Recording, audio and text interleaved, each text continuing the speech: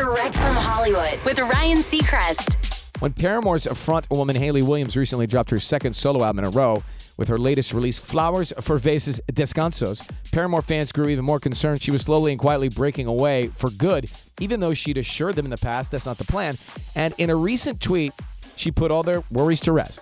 During a fan exchange, she was asked if she had songs left over from her solo album, and if so, if they'd be for another solo release or for a project with Paramore. Hayley replied, "There are more songs, but I'm not planning on another solo album, and I'm not sure if they'd be great for Paramore.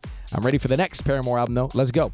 It's been 3+ years since Paramore's last. That's Direct from Hollywood.